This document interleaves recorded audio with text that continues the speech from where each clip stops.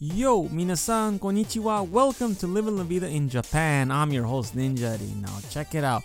The National Film Archive of Japan is releasing the historical videos of the 1923 Great Kanto earthquake.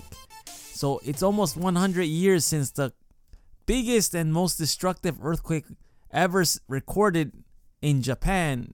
That was in 1923. So it's almost marked the 100-year anniversary. So they decided to release the video footage. It's only about 64-minute videos of what was going on at that time. I had no idea these videos existed. I mean, I just finished watching them. It's 64 minutes long, and the link I'm going to put in the description box will take you to the site. It's only in Japanese though, and you could watch in different it's, I guess, rearranged in scenes. You know, ones that are for fire, ones that is just basically chaos, destruction. Another one is just footage of the sea or people fleeing and things like that. Or you could just, like I said, watch the compilation. It's 64 minutes long. I mean, there's no sound. It's just the video.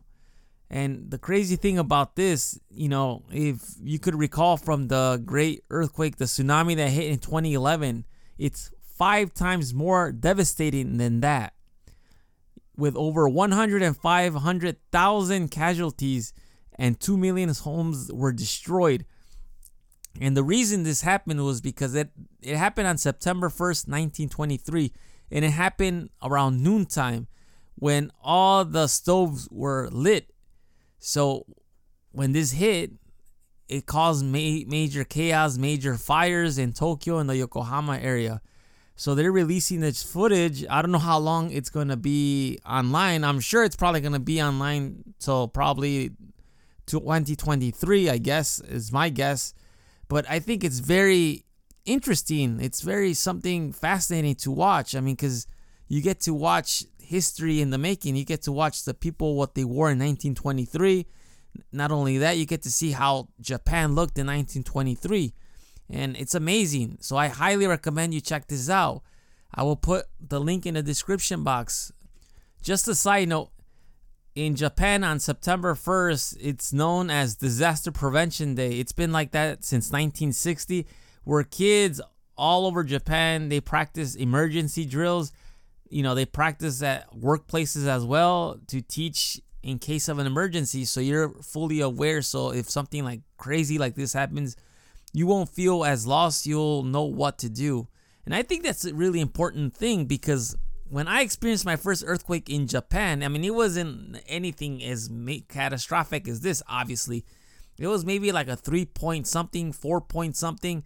And let me tell you, I was scared. I'm not gonna lie. I was scared simply because I didn't know what to do. I'll tell you exactly what I was doing. I even remember it was my lunchtime at my first. It was my first year in Japan. I was at lunch. I was actually talking to my girlfriend on the phone. Now my wife, but at that time she was my girlfriend. I was sitting on the computer. I was on my cell phone, and I'm eating by the computer desk, just relaxing, chilling. I think I already finished. Yeah, I already finished, but I was just chilling in the computer desk, and all of a sudden the table started shaking.